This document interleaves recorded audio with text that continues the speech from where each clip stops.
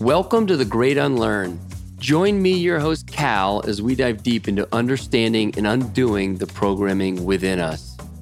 Let's find your inner truth for a life with newfound purpose and freedom. Get ready to question it all in The Great Unlearn. Welcome back to The Great Unlearn, and stay tuned for part 2 of my conversation with Mehcad Brooks. Well, as you mentioned, it was the day 3 of the Anti-Racist Challenge, and I sat down yesterday to do that practice, and I couldn't get the words out. I couldn't get the words down, and I would suggest to anyone to really join this, the Anti-Racist Challenge. And if you don't, then just try to write down what that talk would look like for your 12-year-old. Yeah, at least try day. I froze. I froze. Yeah. I just, and it's not to say I'm not going back to it, but it just showed to me how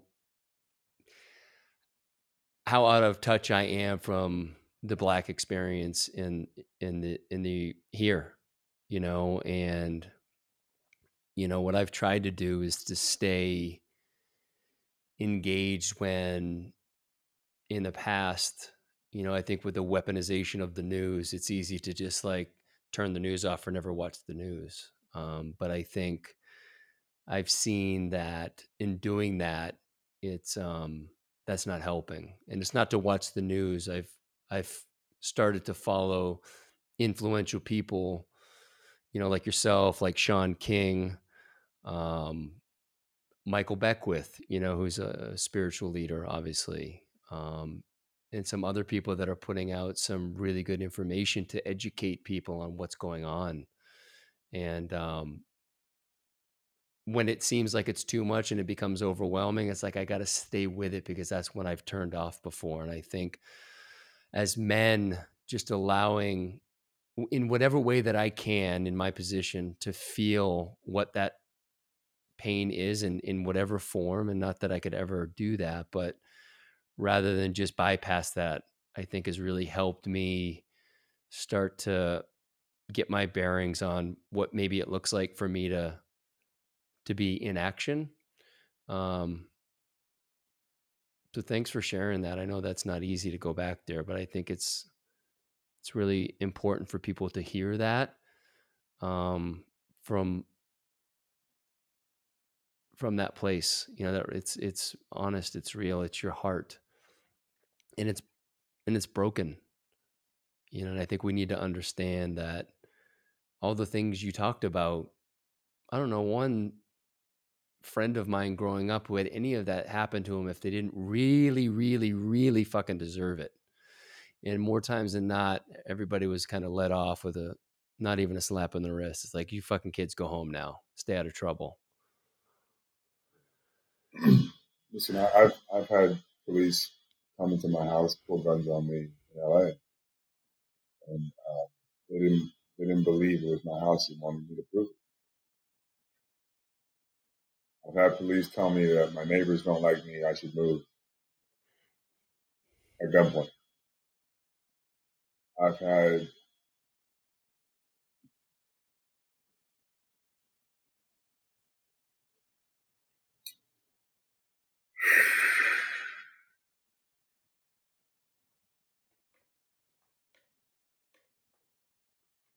You ever think about? Let me ask you a question, and then I'd like to answer that question. So, you ever think about if you could have dinner with anybody in space time, who would that be?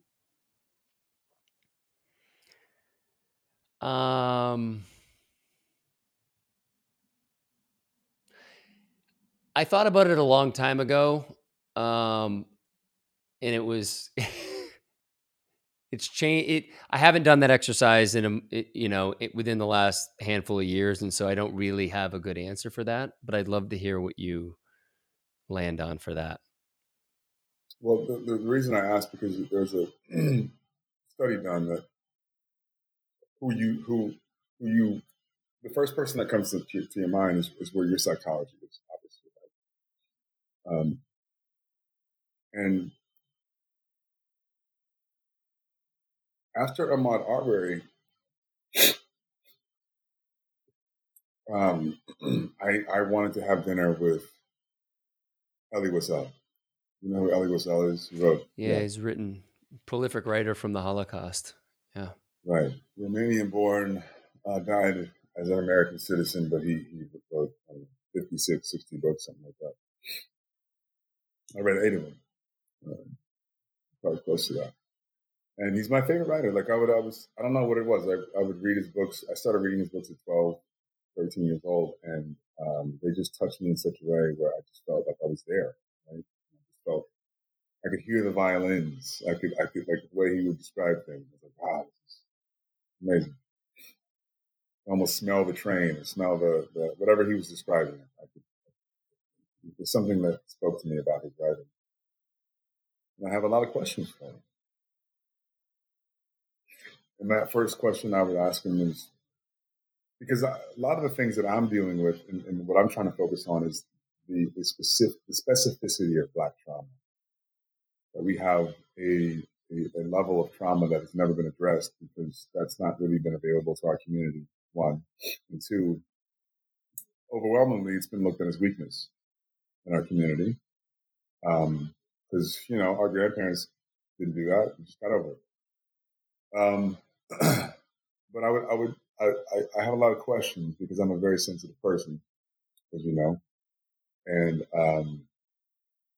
I think you and I are peas in a pod in that way. Like we're very in touch with the feminine, very, very. Oh, yeah. I'll cry at the drop of a hat.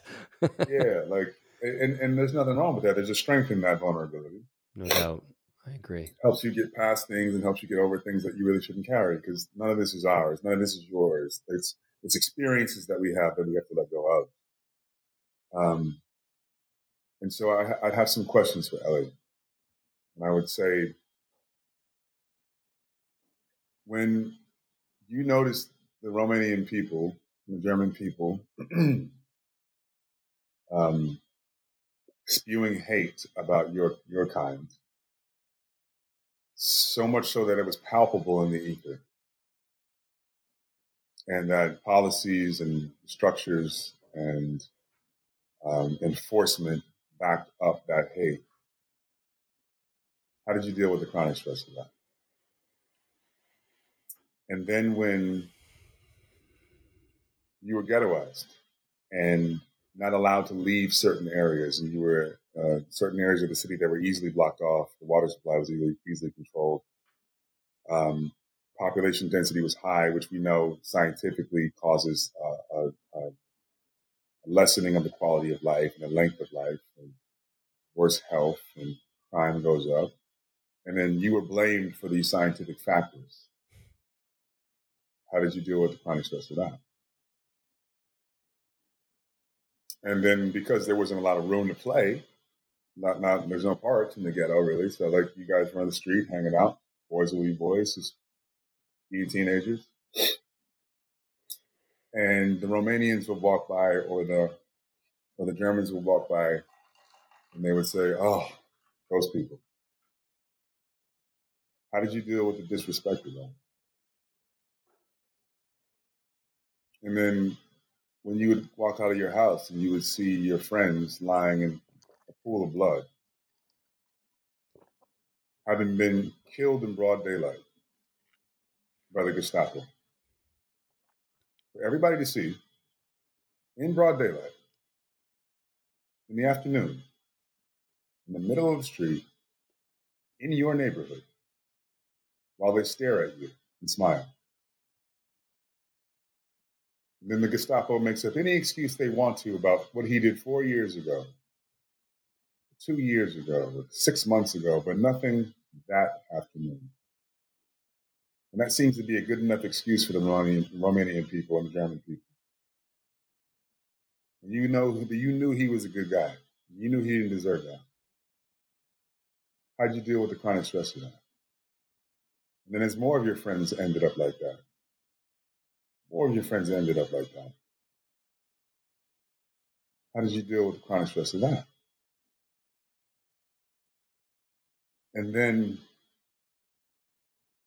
when they came to get you, when they loaded you into the buses to take you to the trains, did you ask yourself a different question? Did you say, surely the good Romanian people, the good German people will stop this because they got to see what's happening. They got to see what's going on, right? Surely they'll put an end to this, right? Yeah, of course. Because my voice has been muted so much that no one believes when I yell. No one believes that we're being scapegoated. No one believes that that guy didn't do anything. It's up for debate when it comes to my people.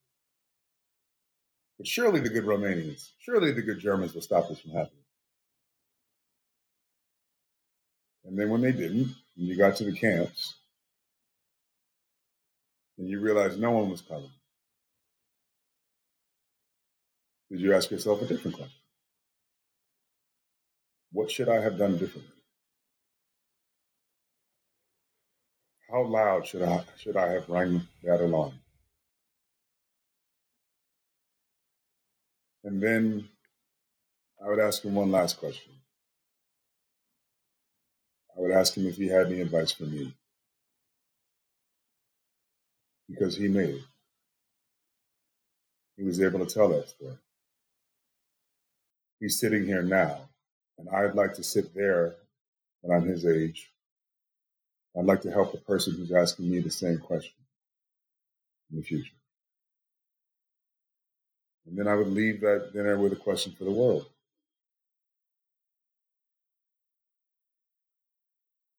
If you could have helped Ellie in 1932, would you have? And if you would help him, why won't you help me? We don't have a word. That's the only difference here. We just don't have a word. But where does crippling oppression go? Where does it go when the voices are muted? Where does it go when those people are scapegoated? Where does it go when it's those niggas? Where does it go when they're all in the same community trapped in there and they can't get out by law? Where does it go? Where does it go when the police make up excuses for something somebody did months before or years before, but nothing that day? Where does it go? Where does it go when the hatred is in the ether so thick and so palpable that it hurts your children's ears? Where does it go? Not in 2021. Not in 2025. Where does it go in 2030? Where does it go in 2035?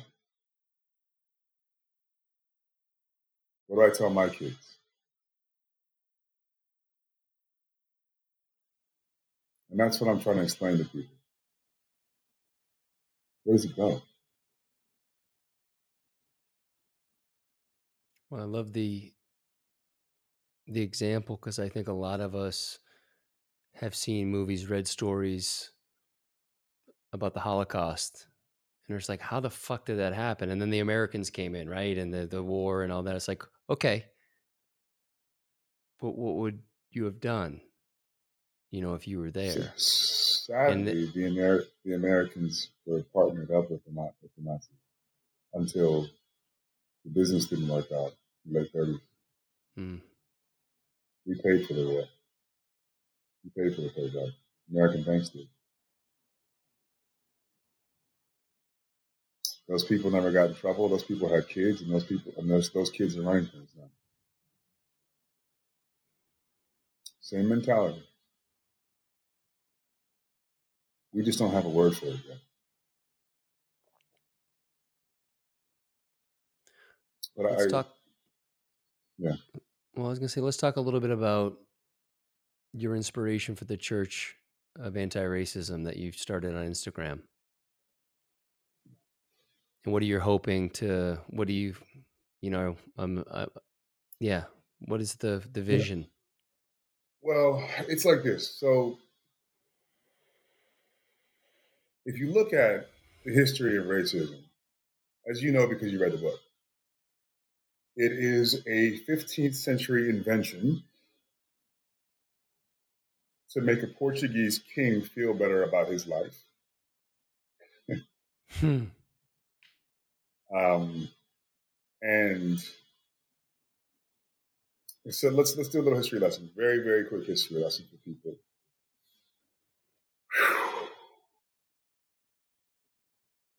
Um,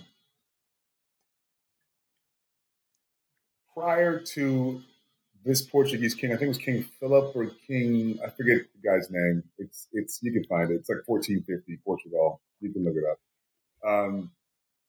Prior to him and his scribes writing that, basically writing everything that we believe about black skin right now was created by this regime. Um, Demonic, subhuman, savage, criminal. Everything that we think about black skin right now was created in Portugal in the late 15th century. Why? Well, this king was a human trafficker, and he he did it on an industrialized level, and so and he was Catholic. So to absolve him of his sins on his deathbed, he had a scribe rewrite what he was doing. And what he said what he was doing, he was saving people from Satan's last stronghold on the planet, which was Africa.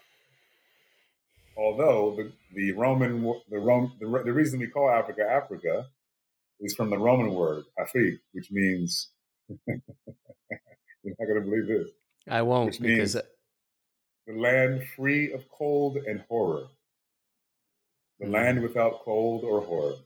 That's what it means. So why? And the Romans knew that, and they interacted with Africa for centuries. But this Portuguese king who stole children for raping and working decided to change that story. And as one of the most powerful kings in Europe at the time, he was able to influence a lot of people that was true. And then that that myth was perpetuated by an invention called the printing press. And the printing press all of a sudden allowed a scribe with esoteric knowledge speaking to 50 people to print 10,000 copies of it. So, yes, the printing press during the Reformation brought two things: the printing press and the industrialization of commerce, which is a nice way of saying slave trade. mm, So, those two things grew together. The technology, first time in history where you could write one thing down and have 10,000 people read it, 500 people read it, 1,000 people read it and spread it, so on and so forth. Repost, mm, right? It was their social media. mm-hmm. And they were able to spread the truth on that. Martin Luther spread the truth on that. And other people decided to use it as propaganda and spread myths on that. Now, some of those people who used it as propaganda and spread myths on that were two of the largest companies in the world at the time in 1600. The Dutch East Indian Company and the Dutch West Indian Company. These two companies founded the world stock market. What did they trade?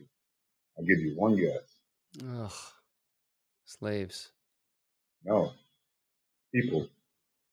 Mm, They weren't slaves. They kidnapped people and turned them into slaves. And they normally kidnap, the average age was 14 years old because you could fit more on the ship. You could feed them less. And then once you got them to where they were going, they could work longer. But God forbid you put them in Europe because they're evil, they're beasts, they're savages. So we have to put them far away in some strange land and give them some purpose and give them Jesus. And this is going to be good. This is good for them. So the Dutch East Indian Company, the Dutch West Indian Company were doing this, right? But their sailors started killing themselves. They had PTSD, jumping ship because of what they had to do to these children.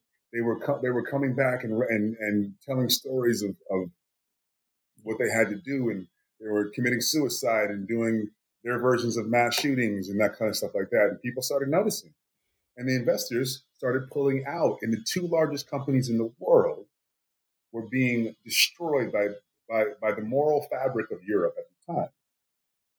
So what did these two companies do? They used the new invention of the printing press to print this myth the Portuguese king had created. And they had scientists and doctors and philosophers quoted in these myths, in these pamphlets, to make 15th and 16th century pirates feel better about what they were doing. Or sorry, 16th and 17th century pirates and investors to feel better about what they were doing. And then that myth was saturated so quickly over Europe that it took on, it became a manifestation of what's called in philosophy is Hume's problem, David Hume. Hume's problem says that human beings are afraid of the unknown. So if they're presented with something that they do not know, they correlate it to something that they do know, right? So what would you do if the prevailing wisdom at the time was that black was savage? Now, they didn't mean black skin. What did black mean in 1450? Black plague, Yep. evil, close to Satan, darkness. They didn't mean white by white skin. They meant purity, close to God. So that's what they were saying, purity, evil. And so what you had was, getting back to Hume's problem, once this became the prevailing wisdom in Europe, it took less than 20 years for it to catch on. You must have been stupid. You weren't up on the latest. You weren't up on the latest research if you didn't know that Africans were evil. If you didn't know that these people were beasts and problems, and we should save them and move them from one place to another, so that we can pull them out of this savagery and Satan's grip, and we can make some money off of it too. That is where it comes from. So, because of the printing press helping the industrialization of commerce, I look at the world. This is why we have the world we have today. So the last pulse of consciousness that we've had was the Reformation, and the Reformation brought the printing press and it brought the industrialization of commerce. Those two things went together because they printed the myth of blackness being evil, which helped the industrialization of commerce. People didn't feel so bad about it. And then by the time people looked up again, it was just the prevailing wisdom that this was true. And nobody questioned it because they didn't want to feel stupid or afraid. Mm-hmm. Psychology. So I look at the world as pulses of consciousness. Pulses of consciousness lasted in between 300 and 400 years, right? Before the Reformation, you had the Renaissance, right? Those brought in two different things. Like, so the Reformation increased women's role in society. It increased knowledge and myth and propaganda. It was the first time propaganda was widely spread. Well, what do we have now? We have social media. That's our printing press. And anytime you have an explosion of consciousness, you create something new. You create a new way to expose that consciousness to other people, but also propaganda to other people. Mm-hmm. But if truth wins out, so here's the thing, no matter what happens, the printing press, the invention itself, from the new consciousness will create a boom in the economy, which will create a boom in another market. Always does, always will, always has. Even through Stone Age economics, it always has. It's whether that piece of technology is commandeered by the truth or whether it's commandeered by propaganda. Depends on the next 300 to 400 years of existence. I'm just trying to make sure that the next 300 to 400 years of existence is based in truth. Because the last 300 to 400 years has been based in a great lie. And it's caused a great amount of pain and a great amount of decimation to half the world. Stand on the equator facing west. Look to your right. Every country you see to your right is doing just fine. Like there's a lot of systemic problems, a lot of sociological problems, but they're not broke. First world, football stadiums, paved roads, fresh water, food supply, medical supply, everything's fine. Look to your left. Anywhere in the world. Anywhere in the world. Decimated. Because of the pulse of consciousness of the Reformation. Because of the spreading of the propaganda through the new technology, which helped spark commerce through propaganda. I want to spark commerce through kindness. I want to spark a kindness revolution. I want to spark a cooperation revolution. I want to spark a love revolution. We have not thought in this consciousness yet that we can create markets on kindness, that we can create markets on repair. What if we did reparations to the entire African diaspora? What would that look like? Well, you'd have a world boom. A world boom. The Caribbean is all about tourism. Putting that hands into the hands of the people who were decimated by the Reformation would just create more hotels. It would just create more ships, more yachts, more fun, more restaurants. Putting that money into the Black economy in America would just make me a job creator, and I would hire everybody. Well, you would be able to buy, yeah. Like the simple fact that with the what we saw with the coronavirus and COVID-19 was that our government just scratched a check for $3 trillion. Just like you motherfuckers been sitting on this all along, and what It's crazy, that bro. could do. Like, I can't believe it. Okay, so here's the estimate of what the U.S. government would owe us just based on the treaty that they broke with the Black Americans would be $4 trillion. They just coughed up two rounds of like 6 trillion in all, right? So 3 trillion, 3 trillion. They're like, oh, we don't have COVID. Here you go. What? So you got to look at that, because it's not like just because people don't know our history doesn't mean we don't know our history.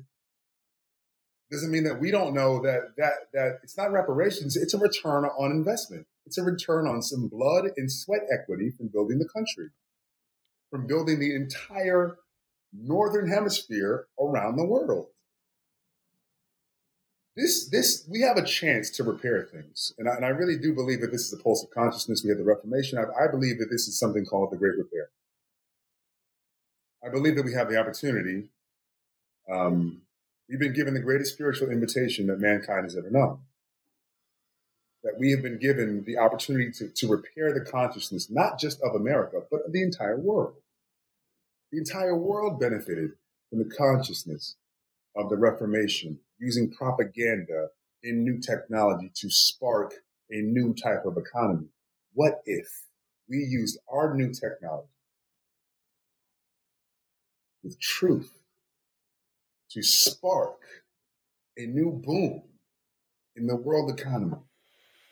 One that was fair, one that was needed, one that was reparative. Like Africa is decimated. 1.4 billion people, the most natural resources in the world, but they're being siphoned out because of the pulse of consciousness that we had in the Reformation. What if you gave those people control again of their own space? They don't want to keep people out. They want business. They want to be first world. Nigeria is 80 million people. We're not selling products to Nigeria like we could be because they don't really fuck with us. And why would they? Like we got to think differently about what the next 100 years could look like, what the next 300 years could look like. We're all coming back. Yeah, that's right. We're all coming back. So like, if we want to do this, if we want to keep fighting the same fucking fight for 200 years and 300 years, and then your next life you come and you're like, God damn, I'm still doing this shit. damn, this is crazy. Why am I still fighting? Why am I still fighting this Portuguese king's idea? What? This is Hey, crazy. tell me this. This may sound like a silly question. It's not a silly question. Your understanding and knowledge of history, and I know you could obviously you need to know your history, but you know your history, you know the history so well. How long have you been? You have to have a deep interest in it to know it as well as you do. Like what was there a moment that you're like, I need to fucking know this? Or did just something you've always picked up and you've always read about and it's always Well, the sad part is this. Here's the sad part. A lot of black people know this.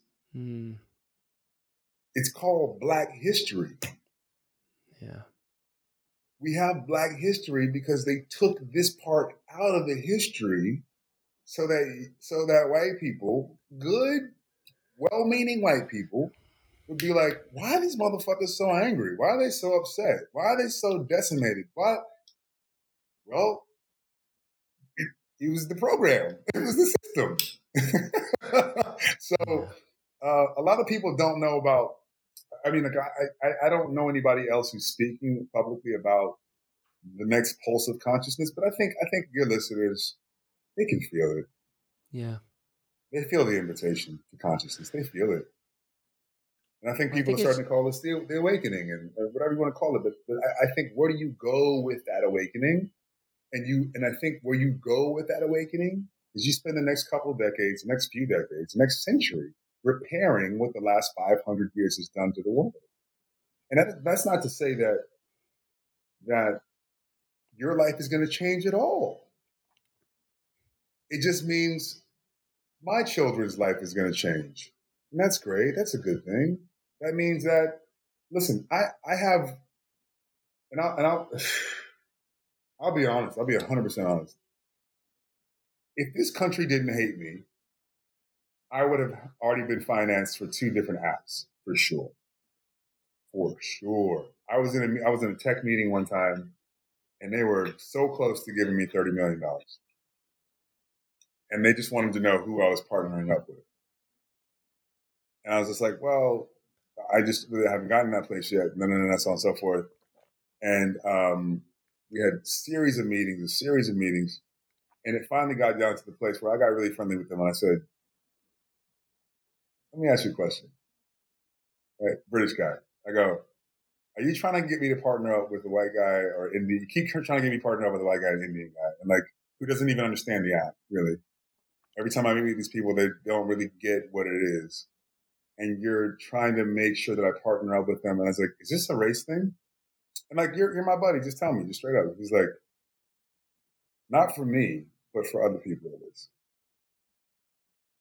So where would we be if we didn't make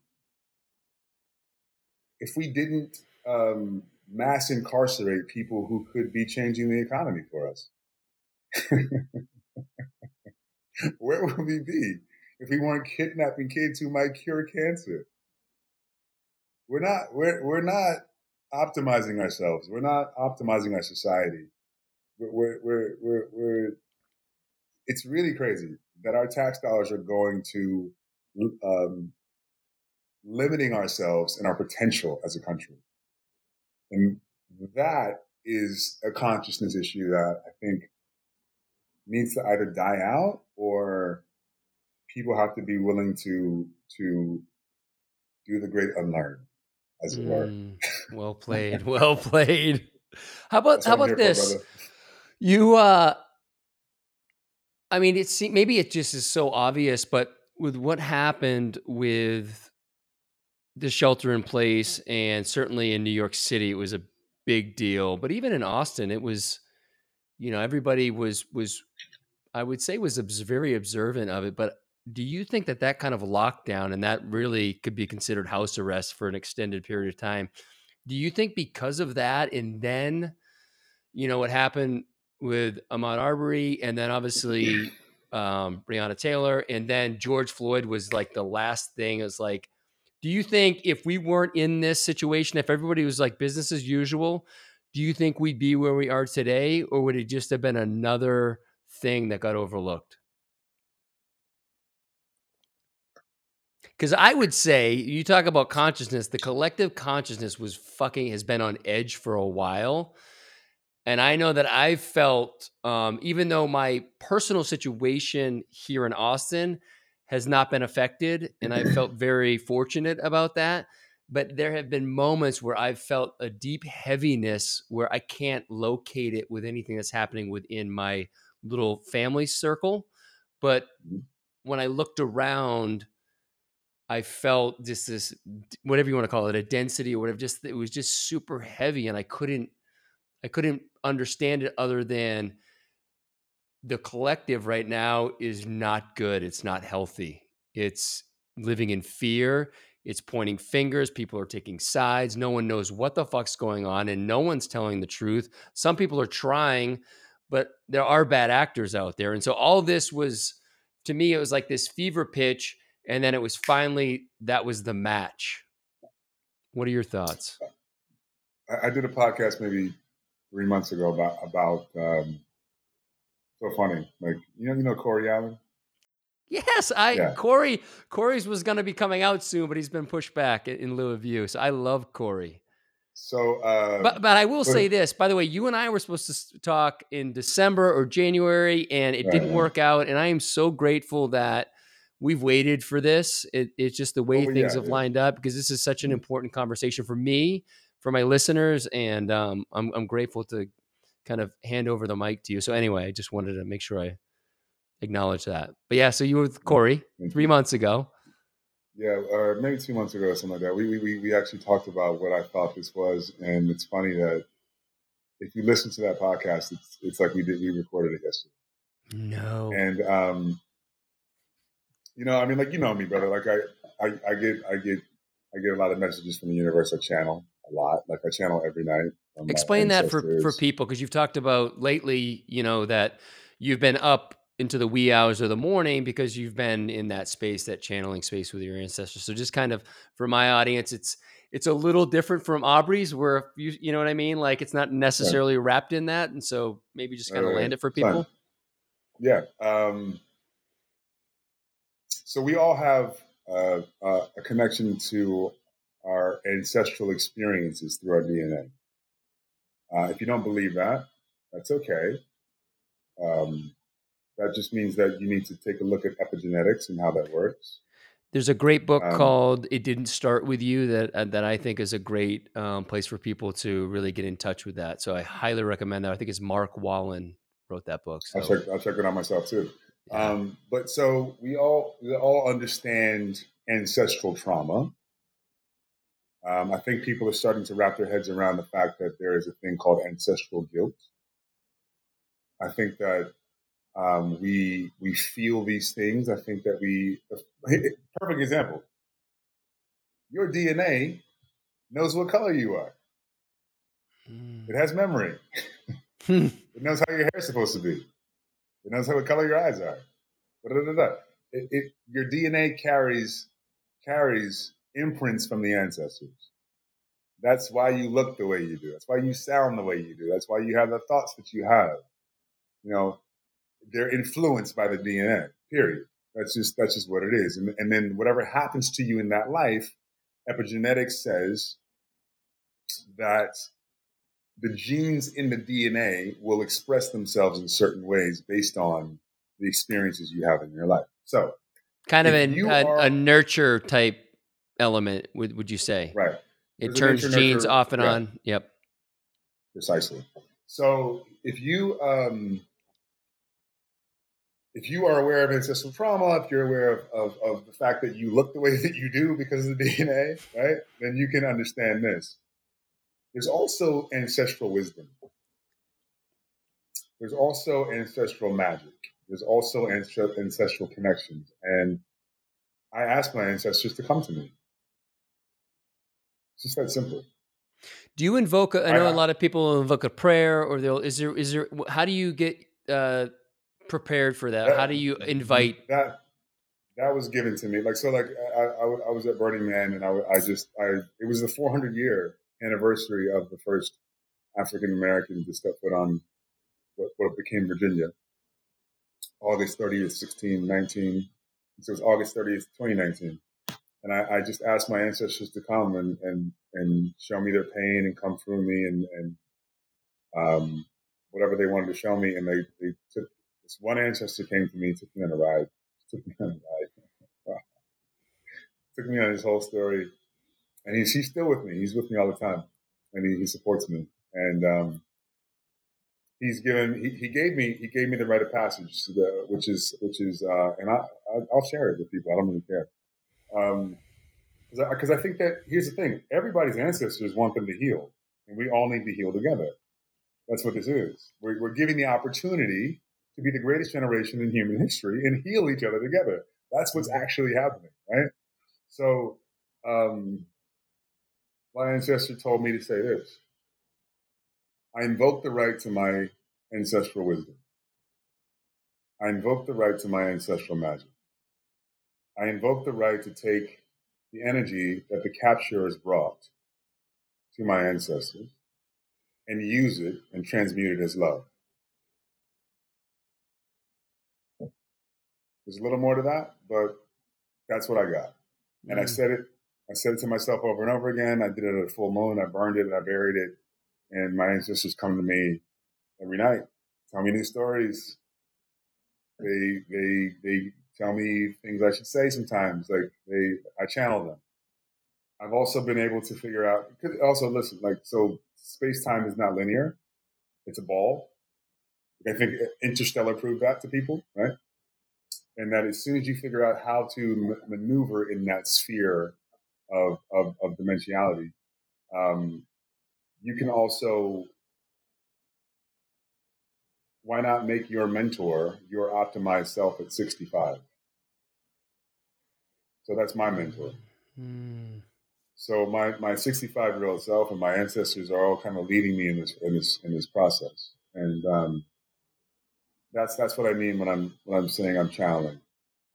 But now I forget why we're talking about that. It's all good. Let's talk about one of your new ventures as Oh, well. you were gonna ask me about COVID and the whole thing.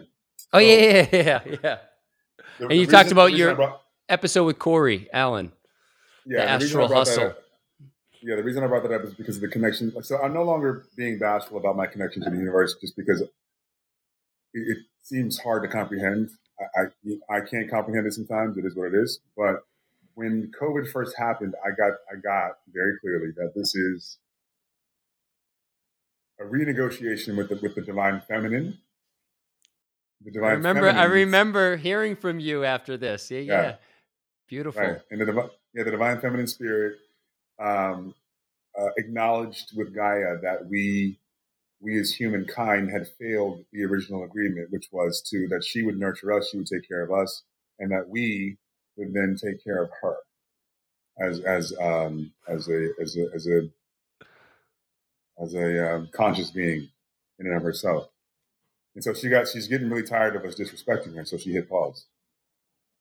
And she didn't hit pause because she wanted to have cleaner air or this or that she died or so on and so forth. She wanted her children to stop fighting. Because until her children stop disrespecting each other, we cannot cooperate. We cannot solve climate change. We cannot stop industrialized war. We can't.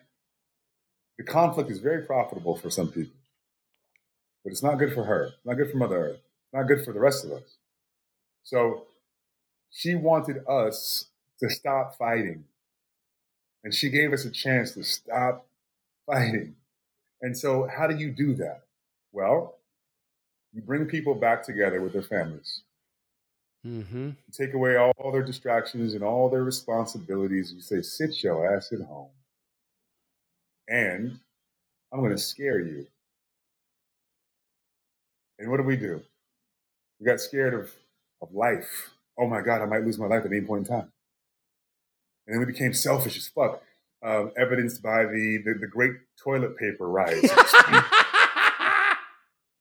Fuck yeah. Right? Yeah. And then what happened? Everything calmed down, and we weren't working as much. We were working from home, and then the essential workers were still working. And then our leadership was falling apart, and this happened, and this happened, and this happened, and all of a sudden we were in this state of fight and flight, all of us for 2 months or so. And what the beautiful part about that was that there was so much compassion that came out of that fight and flight. That people like you, who always just said, well, I'm not racist, said, wait, my brother Mehcad is in fight and flight all the time? He feels like I did the last 2 months for the last 39 years or the last 31 years, because that's what, like, as soon as the cop hit me, that's what happened. Like, always looking over your shoulder, especially if you see a badge, right? Mm-hmm. So all of a sudden, people who weren't paying attention, not that they had time to pay attention, but they had time to find compassion Mm-hmm. for what they saw. They had time to find compassion for what they were aware of and what they felt themselves. And when COVID's all over and that's all said and done, you guys get to go back to your lives where your stress levels go down and your cortisol levels go back to normal. We don't. We never will without your help. And that is I call it COVID compassion. Mm. And I think it's been activated in a lot of people. So, like, we were just worried about survival, Yeah. as a country, as a world. And then you realize that there's 40 million Americans who are always doing that. Always. We're always doing that, like 24 hours a day. Ask Breonna Taylor. You can be laying in your bed. Ask Boham John. He was sitting on his couch eating ice cream. Ask Trayvon Martin. He was walking to the store getting Skittles and a lemonade and an iced tea. Yeah. So I think it's not that, and that's why I don't blame white people. I'm not like, oh, you guys are fucking. Blah, blah, blah, blah. I'm not that guy. I'm like, you never had the opportunity, based on the system that was laid at all of our feet. You never had the opportunity to have compassion for my situation because you never felt it. And once you felt it for 2 months, you decided to do something about it. Mm. For real. Yeah. Like, I'm like, okay, cool. This is okay, cool, got it. And that's what it took. Guy said, the conversations are dumb. Like, y'all saying all Black Lives Matter because they don't, and y'all saying all lives matter because you don't want to talk about it. Exactly. Change the Y'all are narrative. saying that. Y'all are saying this because it's true, and y'all are saying this because y'all don't want to talk about it. Keep changing the subject. Well, the guy goes, well, can you change the subject when you feel it? Mm-hmm. Can you ignore it when you feel it? And there's so many people who've stepped up because they're like, I know I don't want my kids to feel like that. I know I don't want to feel like that. And if there's other people who feel like that 365 days a year, we got to do something. And I think that's what it was. It was a perfect storm of what she wanted. She doesn't want to get rid of us. She will. She'll just shrug us off like a bunch of fleas if we keep fucking around. Mm-hmm. But she wants to give us a chance. And the feminine spirit is giving us a chance. The more compassionate, intuitive spirit is giving us a chance to correct this, to Well, repair.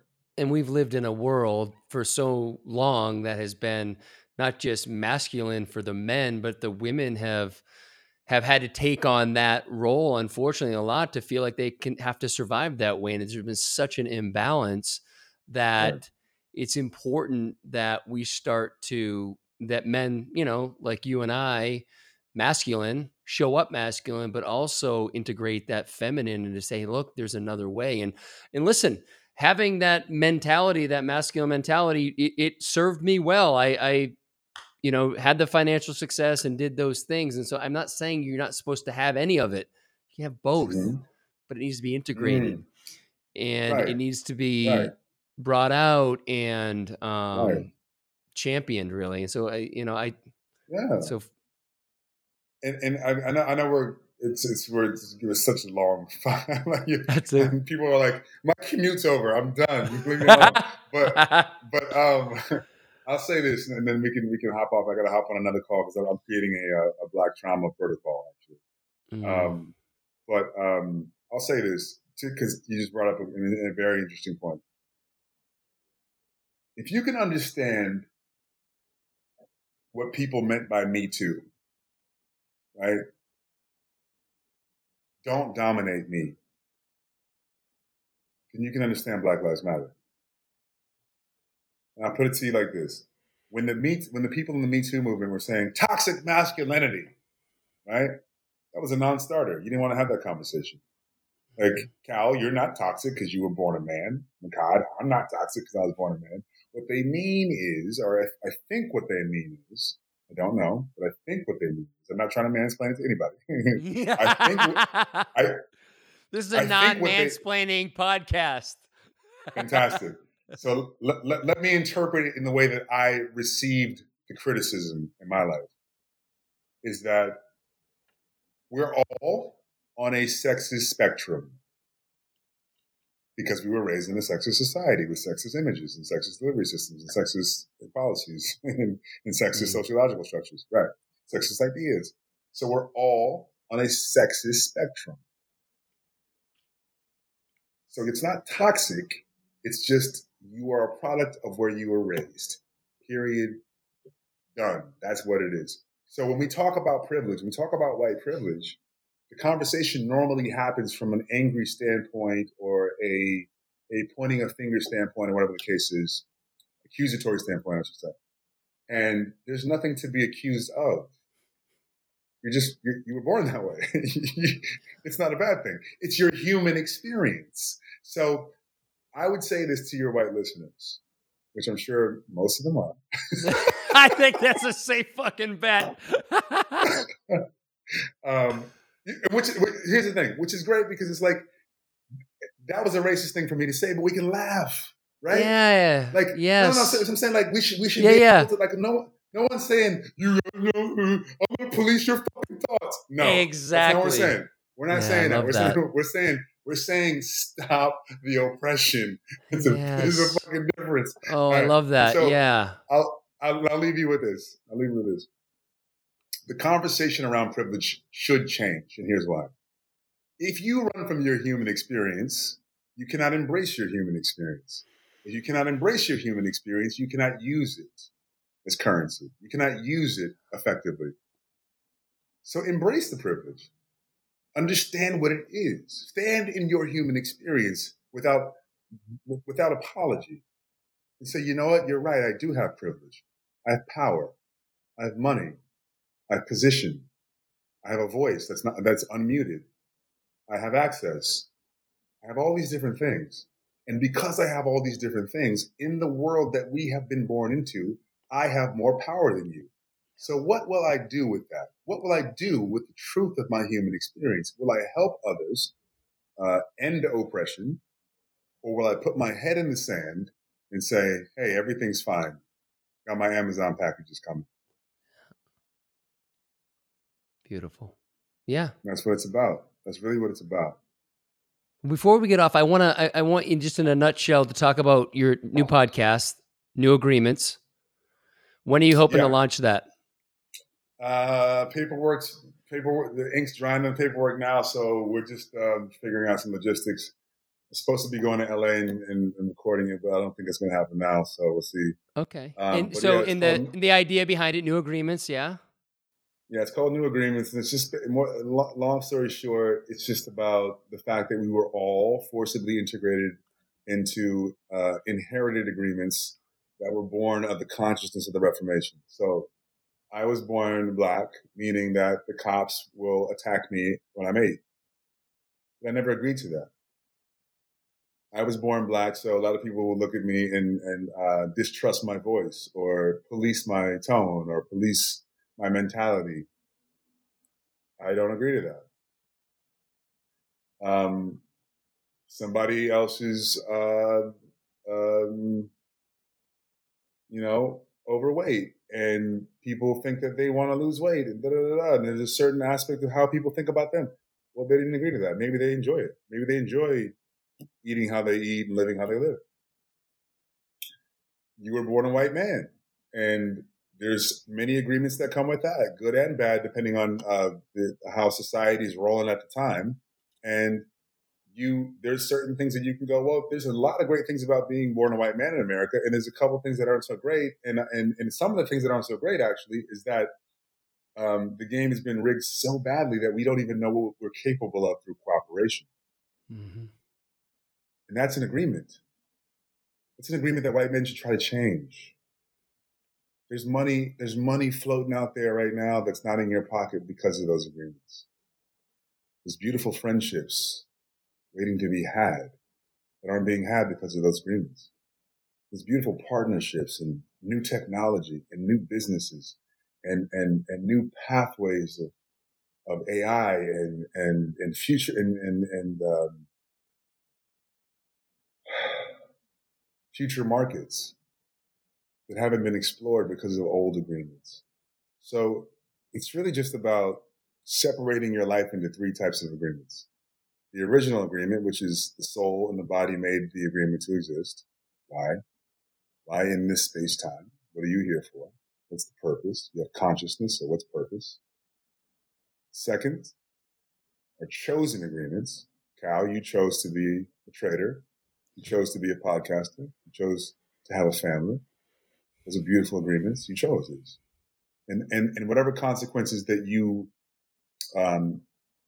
or experiences that are born of those agreements are fair because you chose those. Mm-hmm. And then there's the inherited agreements, which we spend most of our lives wasting our time fighting instead of just dropping and letting go. So that's what it's about. Establishing new agreements for the 21st century based in kindness and inclusion. Awesome. Where can people find you? You can find me mostly. I mean, I spend my life on Instagram at this point, Yeah, trying to preach this message, and I started a 21-day anti-racist challenge, so that's taking up a lot of time. But mostly Instagram right now with Mehcad Brooks, Mehcad Brooks, and Church of Anti-Racism also on Instagram, and yeah. So, brother, I'm just trying to bring us forward, just trying to help the consciousness forward. That's it. By the way, I wanted to say, you look healthier than I've seen you recently. Have you gotten some rest and been able to have some self-care? Yeah, man. It Good. was You were tough the first week. running, yeah, a lot. You were. Yeah, it was tough. But Good. at the same time, my ancestors told me not to hide the severity of the pain. Because I think that people who aren't accustomed to how much pain being Black is need to see that. We hide it. Yep. We hide how painful it is because we don't want to come off as weak. And two, especially as a man, right? Especially as a man. Yeah. And I've lost a lot of friends. I lost a lot of romantic interest because of that. That's all right. Cull the herd a little bit. It is what it is. Yeah. And two, I wanted to inspire others who look like me to not hold it in because it will kill you. Yep. Like holding something in that's so traumatic that's not yours. And crying at your dinner table by yourself is not how we do this anymore. We can't do it like that anymore. So it's been really cathartic, and I watched George Floyd die for the first time on Instagram Live. I wanted people to see me see it, and I posted it and said what I wanted to say, and I think people, I've gotten a lot of messages from people saying, I'm so happy you did that because, I realize that this is a mental health concern for me. Like I need help. Like I'm walking around on Wednesday and I'm fine, and then Thursday afternoon I'm on the floor crying. I have no idea why. I go, you know why? You know why? You're Black. That's why. Right. That's why. in America makes it really hard on us. They really do. The country's policies and the country's enforcement makes it really hard on us. Well, thank you. Thank you. I mean, it's Thank you, amazing. Thanks for everything you shared today. I'm I so appreciate it, grateful. man. Thanks for the voice. Thanks Yeah, for man. the holding space for the voice, man. Yeah. I love you, brother. Love you too, man. Thank you. All right. And thank you so much for all the help you've been giving me lately. I appreciate it. Yeah, my pleasure. You've been listening to The Great Unlearn. For more information, please check out the show notes or head on over to thegreatunlearn.com for additional episodes and information regarding events and retreats. If you liked what you heard today, click subscribe and share this with friends that might enjoy our platform. Please leave a 5-star rating in iTunes, as this really helps us spread our message. You can find me on Instagram and Twitter at BunkerCal and on Facebook as John Callahan. Thanks for listening to The Great Unlearn, and we'll talk soon.